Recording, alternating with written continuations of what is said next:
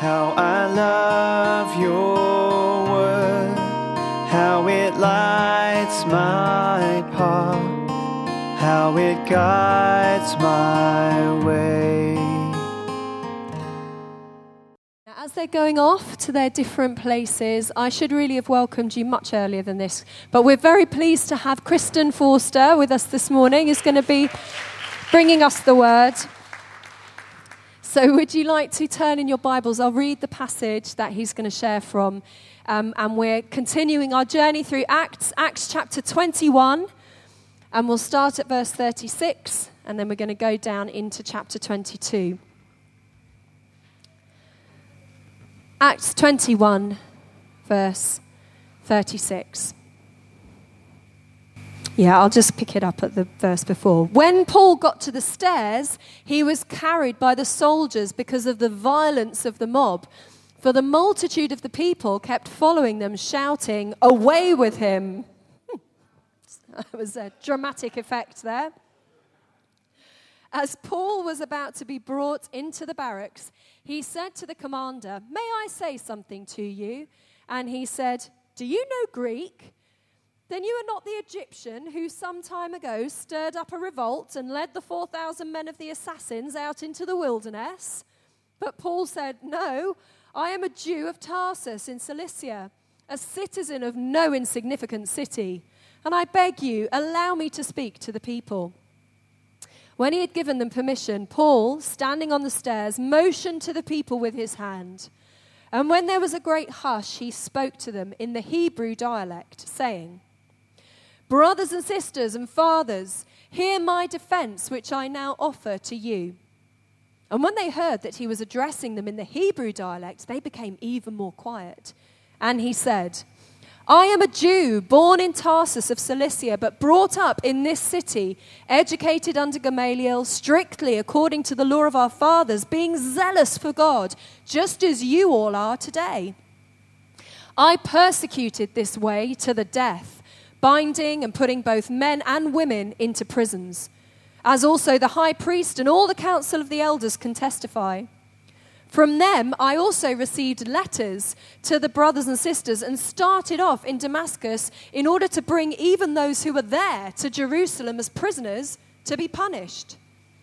But it happened that as I was on my way, approaching Damascus about noontime, a very bright light suddenly flashed from heaven all around me. And I fell to the ground, and I heard a voice saying to me, 'Saul, Saul, why are you persecuting me?' And I answered, 'Who are you, Lord?' And he said to me, 'I am Jesus the Nazarene, whom you are persecuting.' And those who were with me saw the light, to be sure, but did not understand the voice of the one who was speaking to me. And I said, 'What shall I do, Lord?'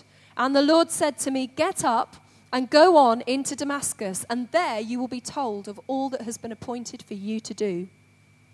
But since I could not see, because of the brightness of that light, I was led by the hand by those who were with me and came into Damascus. A certain Ananias, a man who was devout by the standard of the law and well spoken of by all the Jews who lived there, came to me and standing near said to me, 'Brother Saul, receive your sight.' And at that very time I looked up at him, and he said, 'The God of our fathers has appointed you to know his will, and to see the righteous one, and to hear an utterance from his mouth. For you will be a witness for him to all men of what you have seen and heard. Now why do you delay? Get up and be baptized and wash away your sins, calling on his name.' It happened when I returned to Jerusalem and was praying in the temple that I fell into a trance, and I saw him saying to me, 'Make haste and get out of Jerusalem quickly, because they will not accept your testimony about me.' And I said, 'Lord, they themselves understand that in one synagogue after another I used to imprison and beat those who believed in you. And when the blood of your witness Stephen was being shed, I also was standing by, approving and watching out for the coats of those who were slaying him.' And he said to me, 'Go, for I will send you far away to the Gentiles.'" Amen. Let's pray for Chris. Lord Jesus, we're so grateful to have Kristen with us this morning, and we want to pray your blessing upon him. We pray you would fill him with your Holy Spirit, and we pray that all the things you've put in his heart for us, Lord, will come through and land with us, and we'll receive them as your words to us now. In Jesus' name, amen. Amen. Amen. Good. Well, it's always nice to be back. I was just remembering, you've got the fireworks party. Because many years ago, when I was somewhat slimmer and had more hair, actually, we had the responsibility for actually organising the fireworks at the fireworks party. We were given, in the days where you could trust teenagers, because I was only a teenager at the time, we were given a few £100 and went up to Hamleys, which is the only place that would sell expensive fireworks rather than those little ones, the ones that you spend a fortune on and they just kind of fizzle, don't they? So we bought all these things, but one of them we had, we got a couple of really big ones. We thought we'd start with a big one and we'd finish with a big one. And we were tossing up. We had one that we thought, okay, we'll start with this one. It's called a mortar, but it had come without instructions, which was, it didn't seem to bother us as teenagers because it doesn't, does it? Have you ever noticed, that kind of thing? So it was kind of vaguely rocket-shaped with a tubular launcher that you had to bury in the ground. So we dug a kind of a hole down into the ground, put the thing in, dropped the thing point upwards with the thing, lit it it's going to be the launch. Everyone gathered around. We had a children's work which had about 50 or 60 kids from around the various estates all turned up with their parents. And it blew a massive crater into the lawn. And all the kids started to cry, which is not really the way you want to start. But somehow we did manage to salvage it anyway. We got one the year after, and it did come with instructions, and it shows you're actually supposed to put the point downwards rather than upwards, which is totally counterintuitive. But, there's a lot of grace to these things. I have good memories of those those sorts of wonderful family events that we have in church. So anyway, that's got nothing to do with what Paul was talking about. I was just juggling around yesterday. Debbie sent me the passage earlier in the week, and I was thinking about it. I thought there are so many things actually in this passage. So I think, how do we do this? What way do we take it? You could take it one of three, maybe four different ways. In the end, what I'm going to try and do in the time we have is I want to give you a little bit of the historical context, because actually it's one of those things that we often lose. It's just as time goes on, we've lost our understanding of the situation we're in. And actually, the situation that Paul is in has certain parallels which we can understand a little bit today, if I can put it in those ways. And what you have actually within the Jewish people who still had relative strength, and as a faith, they still had some relative strength, but they'd gone through the mill a bit. And in that context, you get, not dissimilar to perhaps to today, you had all sorts of kind of political infighting and trading between the different factions. Because actually when things are under pressure, and very often when things are going down, it's very possible when you've got different nuances within a community for one group to look like they're growing. And I think to some degrees the church has been in that place for a few years. Some churches look like they're growing and say you should do it just like we do. But actually they're growing because as everything is going down, people are being attracted to where there seems to be something that makes sense to them. So it's not really growth. Can you see it here this way? It's actually just that you're the best of when things are kind of seem to be squeezing down. And I'm not wanting to kind of be a dampener on faith. I'm talking about actually let's face the situation and the world we look at. And globally, the kingdom of Jesus has never been bigger. In Europe, we're in a mess. And in the Anglosphere as well, the English-speaking world. And so we do need to recognise that. And it's not quite as simple as just, there's a growing church over there, because very often they're just very good at doing a particular niche within their thing which attracts people to it. That makes sense. But that doesn't, I don't want us to be fearful either. Because actually that's, in many ways, what we're going to see is actually Paul has turned up, and in a lot of ways he has the solution to them, to the very kind of, the very context which is creating the scenario he steps into. So we'll think a little bit about the history. But this is the second time as well where Paul has kind of publicly given his testimony. There's a third occasion in Acts, or the second time in Acts, where it records Paul's testimony. There's a third occasion as well. I'll make reference to that because you get a little bit of extra information.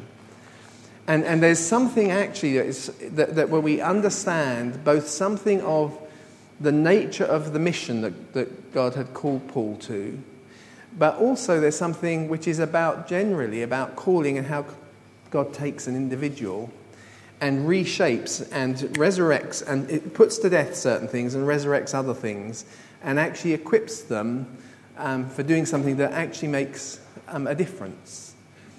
And it's very easy as we kind of look back at the heroes of our faith, and it feels to us as we look back at them that somehow they felt enormous when they were going through it, which I think is very rarely the case. Okay, and the reason I want to say that is because most people think, well, I bet if I'd been Paul, I would have felt like a king of the world, you know. If I'd been Abraham, I would have been, it must have felt great. You know, actually, it never felt great when they were in it. And very often they didn't really see the fruit of, and actually Paul is true, this is true of Paul too. They didn't actually see the things that God had promised them at all in their lifetime. You know, I've often used Abraham as an example of this. You know, Abraham says, look, see all this land, I'm giving it to your descendants. You know, they're all going to get it. And what does Abraham actually see in his life? He has water rights and a grave plot. That's it. And a son. 1.5. You hear it that way. It's like that he's got the little bits. And actually, and it's true of Paul. You're going to hear is what God said to him. And actually, we look back on it. In his lifetime, it didn't actually look like he did what God had called him. This might be a surprise. Can I say, I'm going to be a bit provocative. Paul did actually less Gentile mission than some of the other apostles that we don't read about. But he had a bigger impact on the Gentiles than any of the others. Okay? Just want to hear that for a second, because actually it puts perspective in. In his lifetime, Thomas made it to China.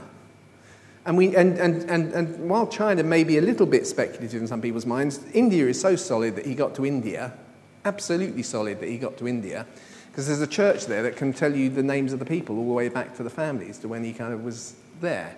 That kind of evidence is not something that you make up over thousands of years. Does that make sense? You know, Andrew made it right the way up into Russia. And, you know, legend says he went to Scotland. He probably didn't do very much there, but there was a trade route from the top in Russia that came over the top and stopped off in Scotland and then came down to the south. So it's possible he really did. Some of the apostles went miles and miles and miles. And Paul spent most of his time in the kind of slightly wider area, and he was in areas where there were a lot of Jews. And so he says in the beginning of the book of Romans, I went first to the Jews and then the Gentiles, to the Jew first and then to the Greeks. Okay, it's only actually probably for a few years in the 60s where he's travelling to much more genuinely Gentile areas. But his impact on the Gentile church really comes post-death, because every single one of us has read his words and have embodied his theology. And it's not a theology that was nothing to do with Jesus, because as we're going to see, he emphasizes that was part of his calling, was somehow to understand something that released the Gentiles. Does that make sense? But when he was living through it, Paul, okay, he's got his character flaws. He comes across a bit pompous sometimes, doesn't he? Don't we all? Sorry, no, you don't know me that well, so my wife might agree with that one. So anyway, let's get back to the words. Let's get back to the text. So just to kind of give it, otherwise I won't mention any of the things I said we'd do. So as we get that beginning from the end of the last chapter, so there's this big riot kind of taking place, you know, all stirring up in the temple. And the Roman fort, Josephus, the historian, tells us it had a run of stairs that ran down to the edge of the courtyard. And so the Roman soldiers were there, but it used to cause great ructions when Roman soldiers came into the courtyard. the court of the Gentiles. So in theory they could potentially, because they would come in with their insignia and so on. So they were very cautious about stepping into the temple, but when it talks about Paul standing on the steps, this is a borderline, between like North and South Korea. So on this side, Paul is safe. He's under Roman jurisdiction. When he steps in here, technically he is, but it's a lot more dangerous, and because they're not going to come in there and do too much too casually. And they have arrangements and agreements with the temple guards so that they can they can try and manage things. And they will come in if things really do go bad, but nobody really wants to disturb the peace. So Paul's in that situation. We read about how he got to the stairs, you see. And when he got to the stairs, so that's not trivial. When we're on the stairs, we're now we can stop and breathe and we can talk about it. Over there, they can be waving fists and so on, but we're on the stairs, so we're okay. And he's about to be brought into the barracks. He's still on the stairs, so he's still within. He can shout, he can preach all those who are in the temple courtyards. He's about to be brought, and the commander said, "May I say something to you?" And he said, "Do you know Greek? Then you're not the Egyptian who some time ago stirred up a revolt." I'm just trying to get and led 4,000 into the wilderness. And Paul said, "I'm a Jew," and I think that as Paul, he said to the commander, that's the way around. I thought I'd prepared it the wrong way around. So Paul says to the commander, "You know Greek, don't you?" And as he's talking to him, the commander says, "So you're not the Egyptian?" Now that's an odd phrase, isn't it? When you stop and think about it, what's he talking about? The Egyptian? Well, in the temple, an Egyptian in the temple, but actually. Egypt is a massive centre of Judaism. So he's not actually saying the Egyptian, the sandwalk sort of thing. When Alexander had come through, he'd come through Syria conquering, and he'd gone off to kind of conquer Jerusalem. As he turned off to conquer Jerusalem, there was a Jewish priest who was very savvy, and as he came riding, do you know the verses, the prophecies about, "Behold, your king comes humble on a donkey"? That was in contrast to what just happened with Alexander, who came on a war horse. You see, that was given that prophecy. But in that context, as he approaches Jerusalem, the priest comes out with gets all of the trumpets, and they all start celebrating. And Alexander thinks, "What? They're coming out to greet me? I'm coming here to beat them." And he shows him how Alexander is prophesied in the prophets. In the book of Daniel and in Zechariah, maybe it's not Zechariah, but some of the other places where and shows how some of Alexander's campaign. So Alexander instead ends up going to the temple and offering a sacrifice to worship God, and he goes off down to Egypt. So he feels very blessed by the Jews. He goes off down to Egypt and he takes a bunch of Jewish soldiers with him. And they conquer northern Egypt, you see, and found the city of Alexandria, over half of which becomes a total Jewish control, Jewish enclave. And at various different points, there are more Jews living in Egypt, in Alexandria, living under full Jewish rule than there are in Jerusalem. So Egypt becomes a bit of a centre for a different style or a different flavour of Judaism. It's not the Hellenists, we're going to see. Oh, actually, it is the Hellenists, sorry. But it isn't. It's not uniquely so. It's another group I'm going to say. So that you see, although that is in Egypt, this is the Hellenists, is the Greek Empire. It's where Alexander had settled and so on, and there were groups of Jews, and they have a certain amount of favour in Alexander's empire. So they're spread all over, and they have their big centre in Alexandria. So probably this Egyptian is someone who's come up from there. But the Hellenists are now becoming unpopular with the Jews in Jerusalem, because the Jews in Jerusalem are much more focused on the ritual. The Hellenists are being very influenced by the Gentiles, and you can't sometimes tell the difference between a Hellenist and a Gentile from somewhere. There's a lot of intermarrying going on, and there's a lot of adopting kind of cultures and a little bit backwards and forwards, and it's good for kind of the God-fearing side of things. But in about 48, between 40 to 50 AD, a famous Hellenist Jewish thinker by the name of Philo actually comes to Jerusalem. And at the philosophical level, everyone can kind of get on. But actually, there are some things actually in the Gospels that we actually find threaded through in Hellenist thinking. So Philo was the person who used the word logos for the firstborn Son of God. He talks about the firstborn Son of God who is the Word. And it's not that he gave that word to the church, because he's using it at a similar time to the way the church is seeing it and applying it to Jesus. Because theologically in Jewish circles, you can find there is a long Jewish theology about God's word, who is an active agent, who is embodied, who was God's firstborn son. You read it in the book of Proverbs. I was wisdom, and I was with God in creation. I was begotten, not created. So God has always had something that has emerged from him, his word, and the Hellenists got very into that because it was very philosophical. Does that make sense? So their faith was becoming quite philosophical. But here so you probably, this Egyptian they're talking about is probably one of those, and he's come up with their philosophical ideas, and somehow he's led some sort of revolt. But now, as we go on to chapter 22 and Paul starts to speak, we start to see him referencing some of the other factions. So he's there and says, "Brethren and fathers, hear my defense, and I'm going to offer it to you." They heard he was addressing them in Hebrew. They became more quiet. You see, when a riot happens, most of the time people aren't really sure what's going on. You know, somehow it hits something primal. It's, whoa, smash that window, steal that television. We'd never normally do it, but there's a riot going on. You've just got to get involved, haven't you? So there are people doing it, and suddenly he's speaking.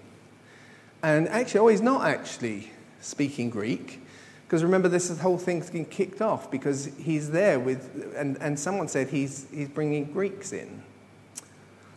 Well, some of the people who with Paul probably don't look that Jewish, because actually out in diaspora in the north, in areas where Hellenist Jews were, a lot of the synagogues, even if they weren't philosophically like the Hellenists, have now adopted another form of ways of doing things, led it kind of links its way back to a Jewish rabbi by the name of Hillel. And Hillel is much more seriously Jewish, put it that way, but he also takes seriously the proselyte mission. And so in certain communities, you've got the Hellenized, the philosophically Jewish, but you've also got those who are now living in that area, and we're a bit influenced by them, but we don't want to lose too much. And so they become quite casual, except for the thing around circumcision. So actually, you're really Jewish because you've been circumcised, but in lots of ways you can look similar. We've got to find ways of pragmatically working. And actually, Paul was brought up as a Hillelite Jew.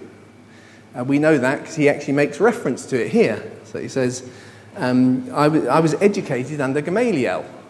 So I am out there in the Greek world, and I'm here with people who look a bit Greek, but we are genuinely sticking with the Jewish rituals. Does that make sense? So I'm doing it that kind of a way. Now, in a lot of ways, people often say, oh, Jesus was quite Hillelite. Well, that's sort of true, except that the Hillelites have become a little bit casual.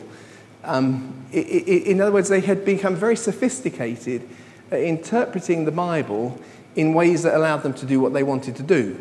And you couldn't do it if you couldn't interpret the Bible to say it was okay to do it. But if you could, then that was all right. Does that make sense? So famously, Jesus had a confrontation with Hillelite philosophy when he talks about divorce. Because it says, is it legitimate to divorce a woman for any matter? And that any matter is a Hillelite, that's their winning card. The Hillelites are not that strong in Jerusalem. That's what we're going to say. So in Jerusalem, they're not really a strong factor. But out in the world, because he was much more open to kind of reaching out to the Gentiles, they are stronger out there. But the thing that made them popular in Jerusalem was because they would issue a divorce for any matter. Does that make sense? So that word is key. So we often read it in English as, is it legitimate to divorce a wife for any reason at all? Is there any possible reason? And Jesus says no. He doesn't actually, because he confirms and says actually Moses allowed divorce in cases of immorality and so on, because of your hardness of heart. So it's not that no divorce is ever legitimate, but actually this any matter is just become casual. Does that make sense? And so if she burns the dinner, or you just want to trade up or trade down, it's probably the way to think about it, for a younger model, That's okay. That's any matter. She offends me because she's not as young as she used to be. I'm not wanting to be unkind to anyone. I'm just saying this was the sophistry that is being bought to allow you. So you're being kind of biblical, but you're turning it any old way. And Jesus challenges that. He has a different approach. So Paul kind of makes a reference. So I look Jewish. So I might look a bit Greek, but I'm more like the Hillelites, and some of them are here because Gamaliel is on the council. And I used to sit at his feet. And actually, you remember that, don't you? You remember what he says, And here's something just to note, because you're all rioting because you've heard I've done something, but actually, part of what I've done is there's history to it. There's history to why people are not happy that I'm here, because I used to do, and let's now just say it out publicly, Paul's being very provocative here, I'm going to tell you all about what they told me to do. They sent me out after this group. They're the ones. I was really zealous for God. I persecuted the way, binding them, both men and women, into prisons. I persecuted the way to death. Now, death is a complex thing to understand because technically it would have been very difficult to kind of put them in crimes that were capital. But you know when persecutions come, people die, don't they? You don't necessarily kill them, but actually just the context and being locked up, taken away, ripped away, left in to no food in prison, and if they die, that's not execution. They just died because of the persecution. But he was involved in a persecution that has actually meant that there are people who lived in Jerusalem and in the surrounding areas who probably know someone who died, and because I was doing it on their behalf, these are the same people who are probably stirring stuff up at the moment. As Paul's putting it. I do love his boldness.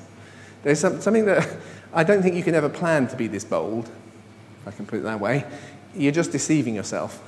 But you suddenly find yourself in a moment and somehow something of the Spirit of God is there. And the high priest and the council of the elders can testify. From them I received letters to the brethren and so on. Now the Pharisees who were popular in Jerusalem, because the Hillelites were quite minor, Gamaliel was one, Paul was one, but they tended to be stronger in diaspora as a kind of counterbalance to the Hillelites, to the Hellenists, were a group called the Shammaites. And they were very strict for ritual. They do it exactly right. We do our rituals the right way. So there is in the Talmuds, there's a kind of a jokey encounter. It probably didn't happen, but it's kind of illustrative of Hillel versus Shammai, you see. And it's a Gentile who wants... you see how the Gentile thing comes out in this? There's difference of their attitude to the Gentiles. So the Gentile comes and says, I want to know the law, but because he's a Gentile, but he's a bit lazy, so he says, but you've got to tell me while I'm balancing on one leg, you see. At which point, Shammai says, can't be bothered, knocks him over, you see.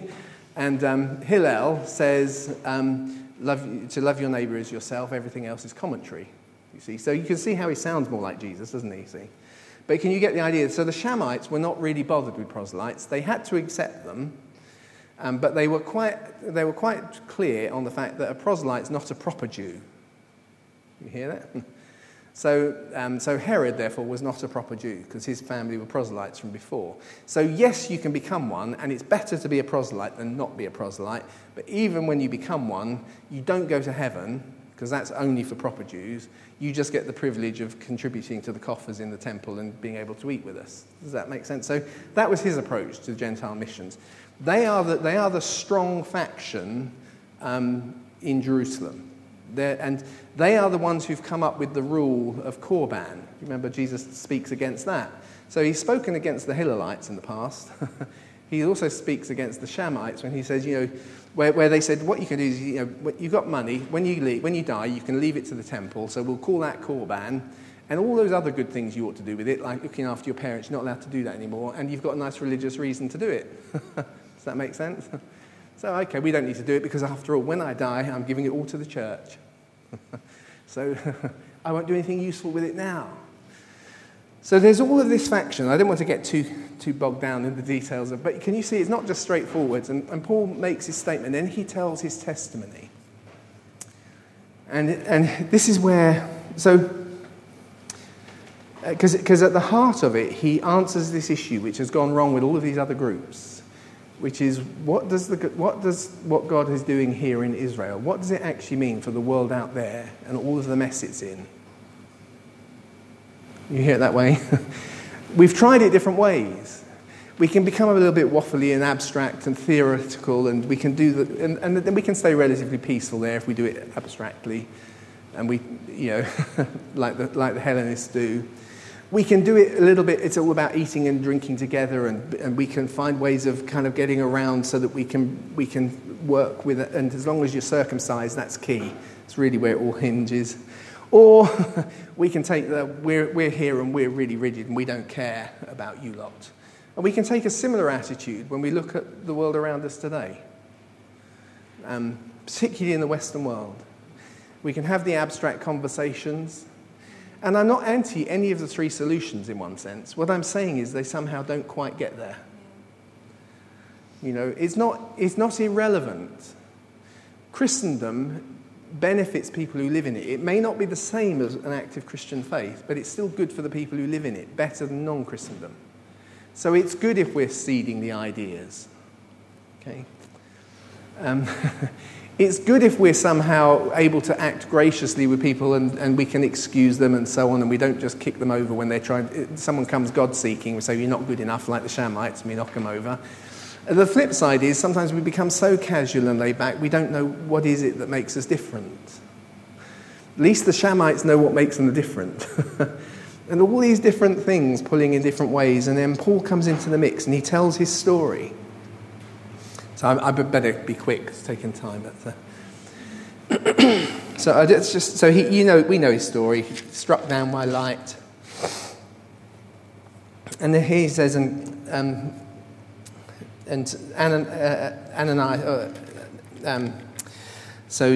Ananias who comes and speaks to him and says these words to him, you'll be a witness for him to all men of what you have seen and heard. And when Paul tells the story later on in the book of Acts, he talks about that Jesus spoke to me too, and he said two things to Paul. He said, you'll be a witness, he said, you'll be a minister or a servant, and a witness to things that I will, future tense, reveal to you. Here it's in the past tense, what you have already seen. And then Paul, in his defense, he does both things. He kind of talks out of Israel's history, what you're rooted in, your history, how this was pointing to Jesus. And that becomes one of Paul's ways of addressing Jews. Because he was trained as a rabbi, he understands those things. He could see the markers, he can see the prophecies. This is what Paul has already seen. But the bit I really want to draw out, which comes out much more clearly when you get to Acts 26, where Paul is telling the same story. I heard a voice and he said, who are you, Lord? And I said, I am Jesus, who you're persecuting. So arise, stand on your feet. For this purpose I've appeared to you, to appoint you as a minister or a servant, same, just different translations, and as a witness, not only of the things which you have seen, but also things in which I will appear to you. And Paul actually gives us an insight into something of what Jesus meant when he said that, when we read his stories in Colossians. So I'm just going to quickly go there. I'm sorry I'm doing this at speed, but I want... so I've got a note in here. So at the end of Colossians 1, he says this. He talks about his calling and says some quite remarkable things. I rejoice in my sufferings for your sake. These are what we're reading about in Acts is part of the sufferings that Paul goes through for our sake. This is having to put himself out there for our sake. The our sake, of course, are Gentile converts in this context. I do my share on behalf of his body in filling up what is lacking in Christ's affliction. Now, that's a weird statement, isn't it? That sounds almost blasphemous for Paul to say what's lacking. But actually, his way of understanding it, if you kind of pull all the bits together, is, as we're going to see, the solution is Christ in you. That's where the solution is. And actually, when I'm suffering, Christ is still suffering. This is part of his suffering. So when he is suffering in me, I'm actually filling up what his own suffering is. Does that make sense? He is in me and he is suffering with me. So I'm adding more so, him in me, suffering for the right purposes, He's become part of it. So that's not really my main point. I just need to kind of reference that. It's an odd verse. He says, of this church, I was made a minister. Well, we read about that. Jesus said, I'll make you a minister. Okay? According to the stewardship God bestowed on me for your benefit, that I might fully carry out the word of God. The mystery which has been hidden from past ages and generations, but now has been manifested to his saints, to whom God willed to make known the riches of his glory of this mystery among the Gentiles, i.e. this came about because of his calling to send me to the Gentiles. He showed me something which I'm now giving to you, which actually he wanted to reveal, but people weren't ready for just yet. And what is that thing? The glory of this mystery among the Gentiles, which is Christ in you.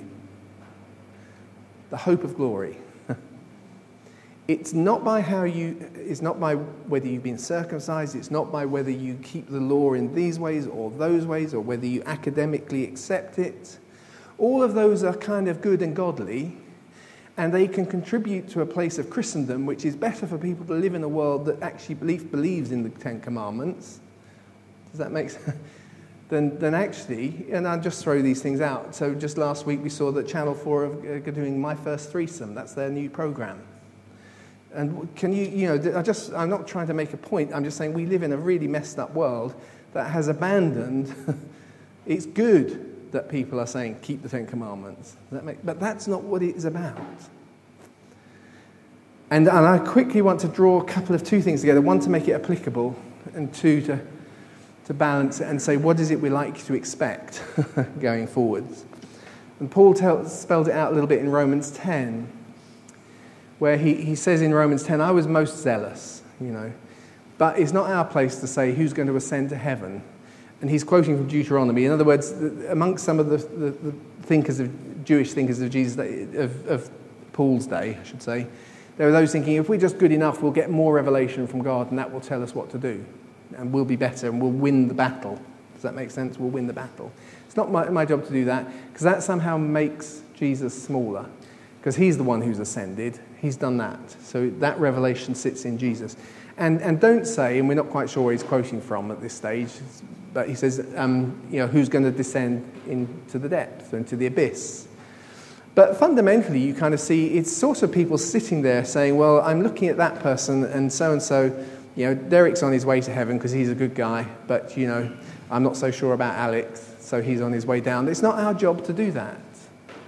And then he kind of unpacks in Romans 10 that you don't really know how it's going to happen, because sometimes those who are real persecutors, like I was, he puts it, suddenly it's got turned around. We can't tell. So how do we know when someone is keeping the faith when the culture is so different? When the culture is so different, well, it's this incredible hope, the glory of Christ in you. And here's the weird thing, not the weird thing, but the encouraging thing, but sometimes it's a bit unnerving, is I'm absolutely blown away as I read through Scripture, as I read it now with certain eyes, because you tend to see what you end up looking for. And so we have to challenge ourselves for what we're looking for when we read Scripture, so that we keep seeing different things. And then we look for the Holy Spirit to bring something to bring to bear on this. But in this mix, I often used to ask, why didn't Jesus why didn't he write a book? Wouldn't that be the best book ever? And that's the problem. It would be the best book ever, and there would be nothing else to do. Does that make sense? So actually he didn't. I would really be drummed out if I say he foolishly. Jesus takes this incredible risk of just living life and saying to his friends, I want you to record it, please. And so they actually have a role in their ways of seeing it is the way we've had it sent to us. Now, partly because actually it has always been about enfranchising his people. It is not about taking authority away from them. It has been about enfranchising them to be the right thing. So in actual fact, Jesus avoids writing a book, because then we would all read that and nobody would read the rest of the Bible. Does that make sense?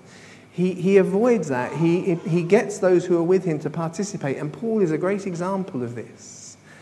Paul is not better than you. Paul had a job to do, and he did it. And he left a message and understanding for us about Christ in us that allows us now to go on in the participation process.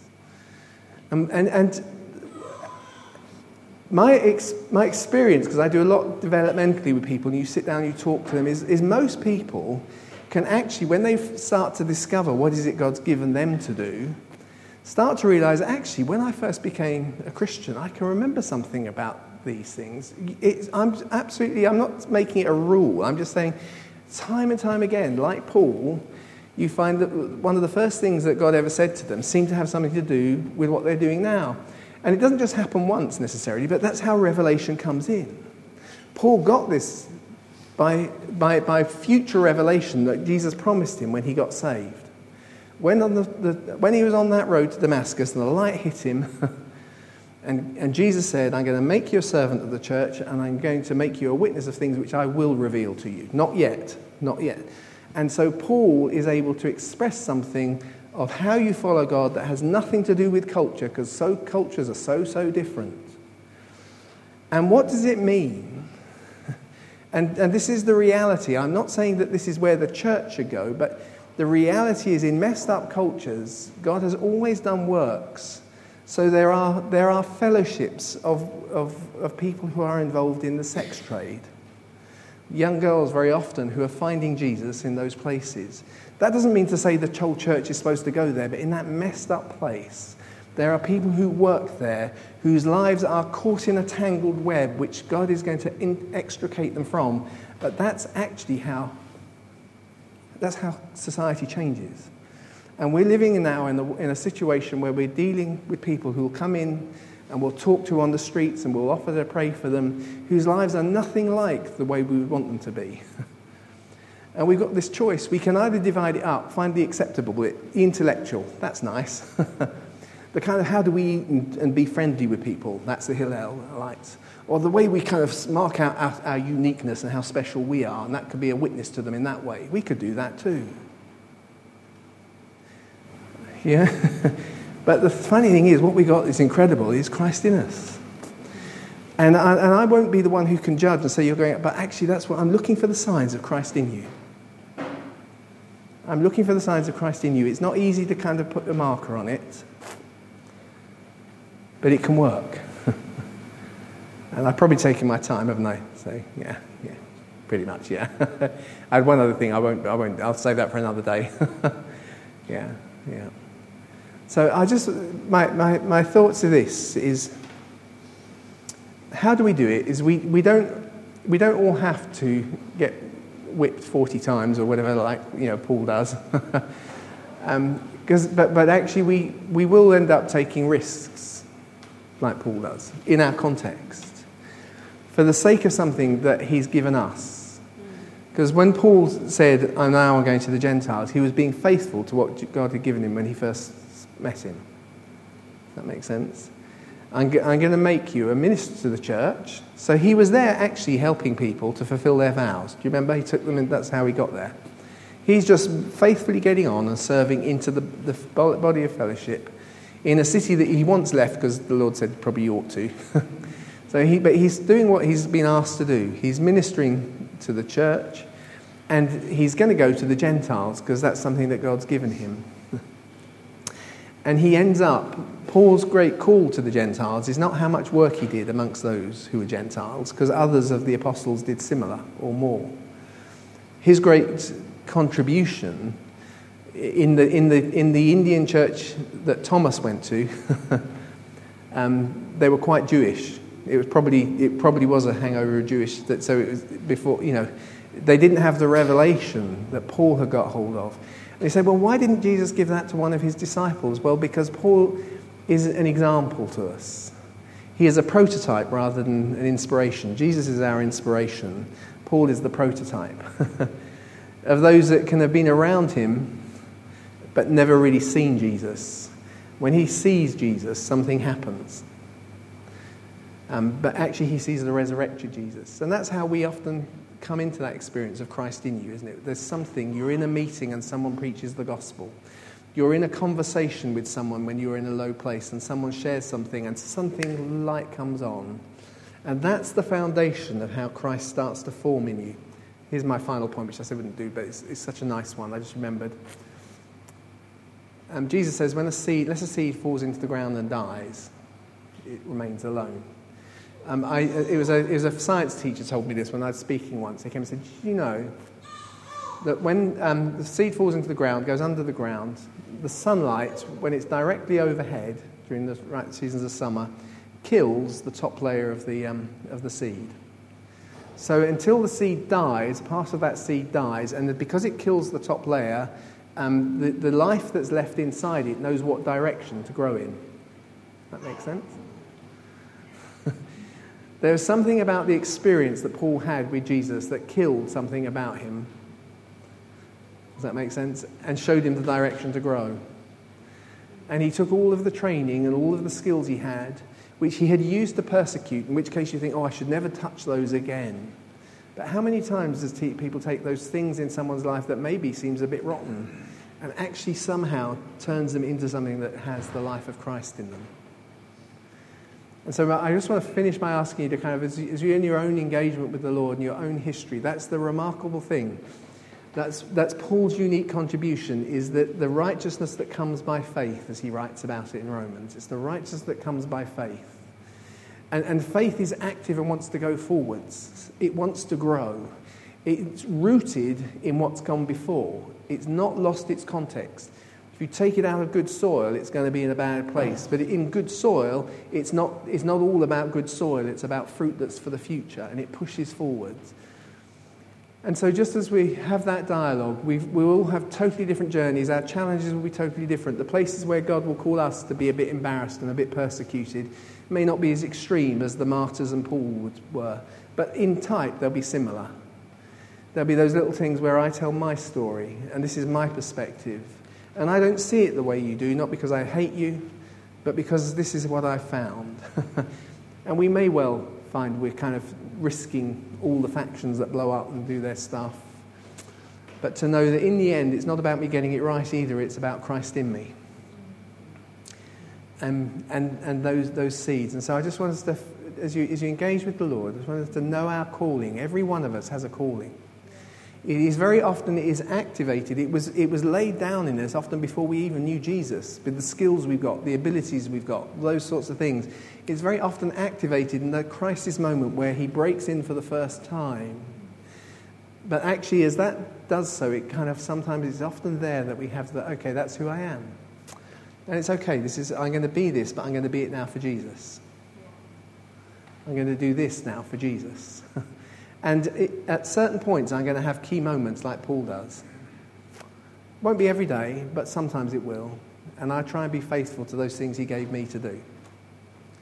If we keep doing it like that, it's the world that's getting more religious, not us.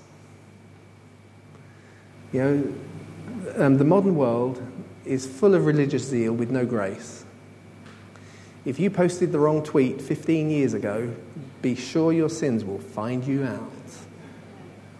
Okay? That's not even the way we measure it. I see Christ in you. Christ in you. Christ in you.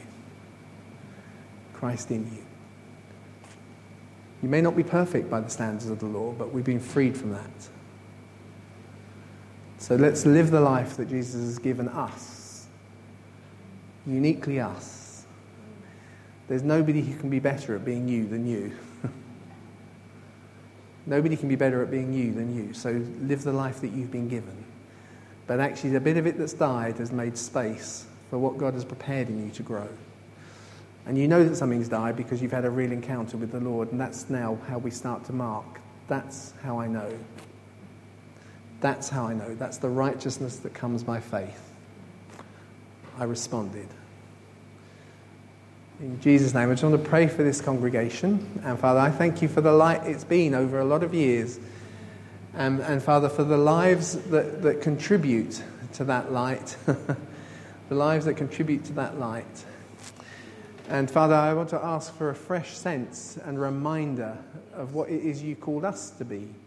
Not corporately, but individually and then together. Individually and together. Not just because I'm part of this church, But who did he say to me when he got me on my road to Damascus? What was it he spoke into me? Do I remember it? Have I forgotten it? Do you need to be reminded of it? What was it he put in me? And we live out of that. And we don't know the shape of the fruit we'll produce, but we know that we're being fruitful because we're growing in that direction. In Jesus' name, amen. Let your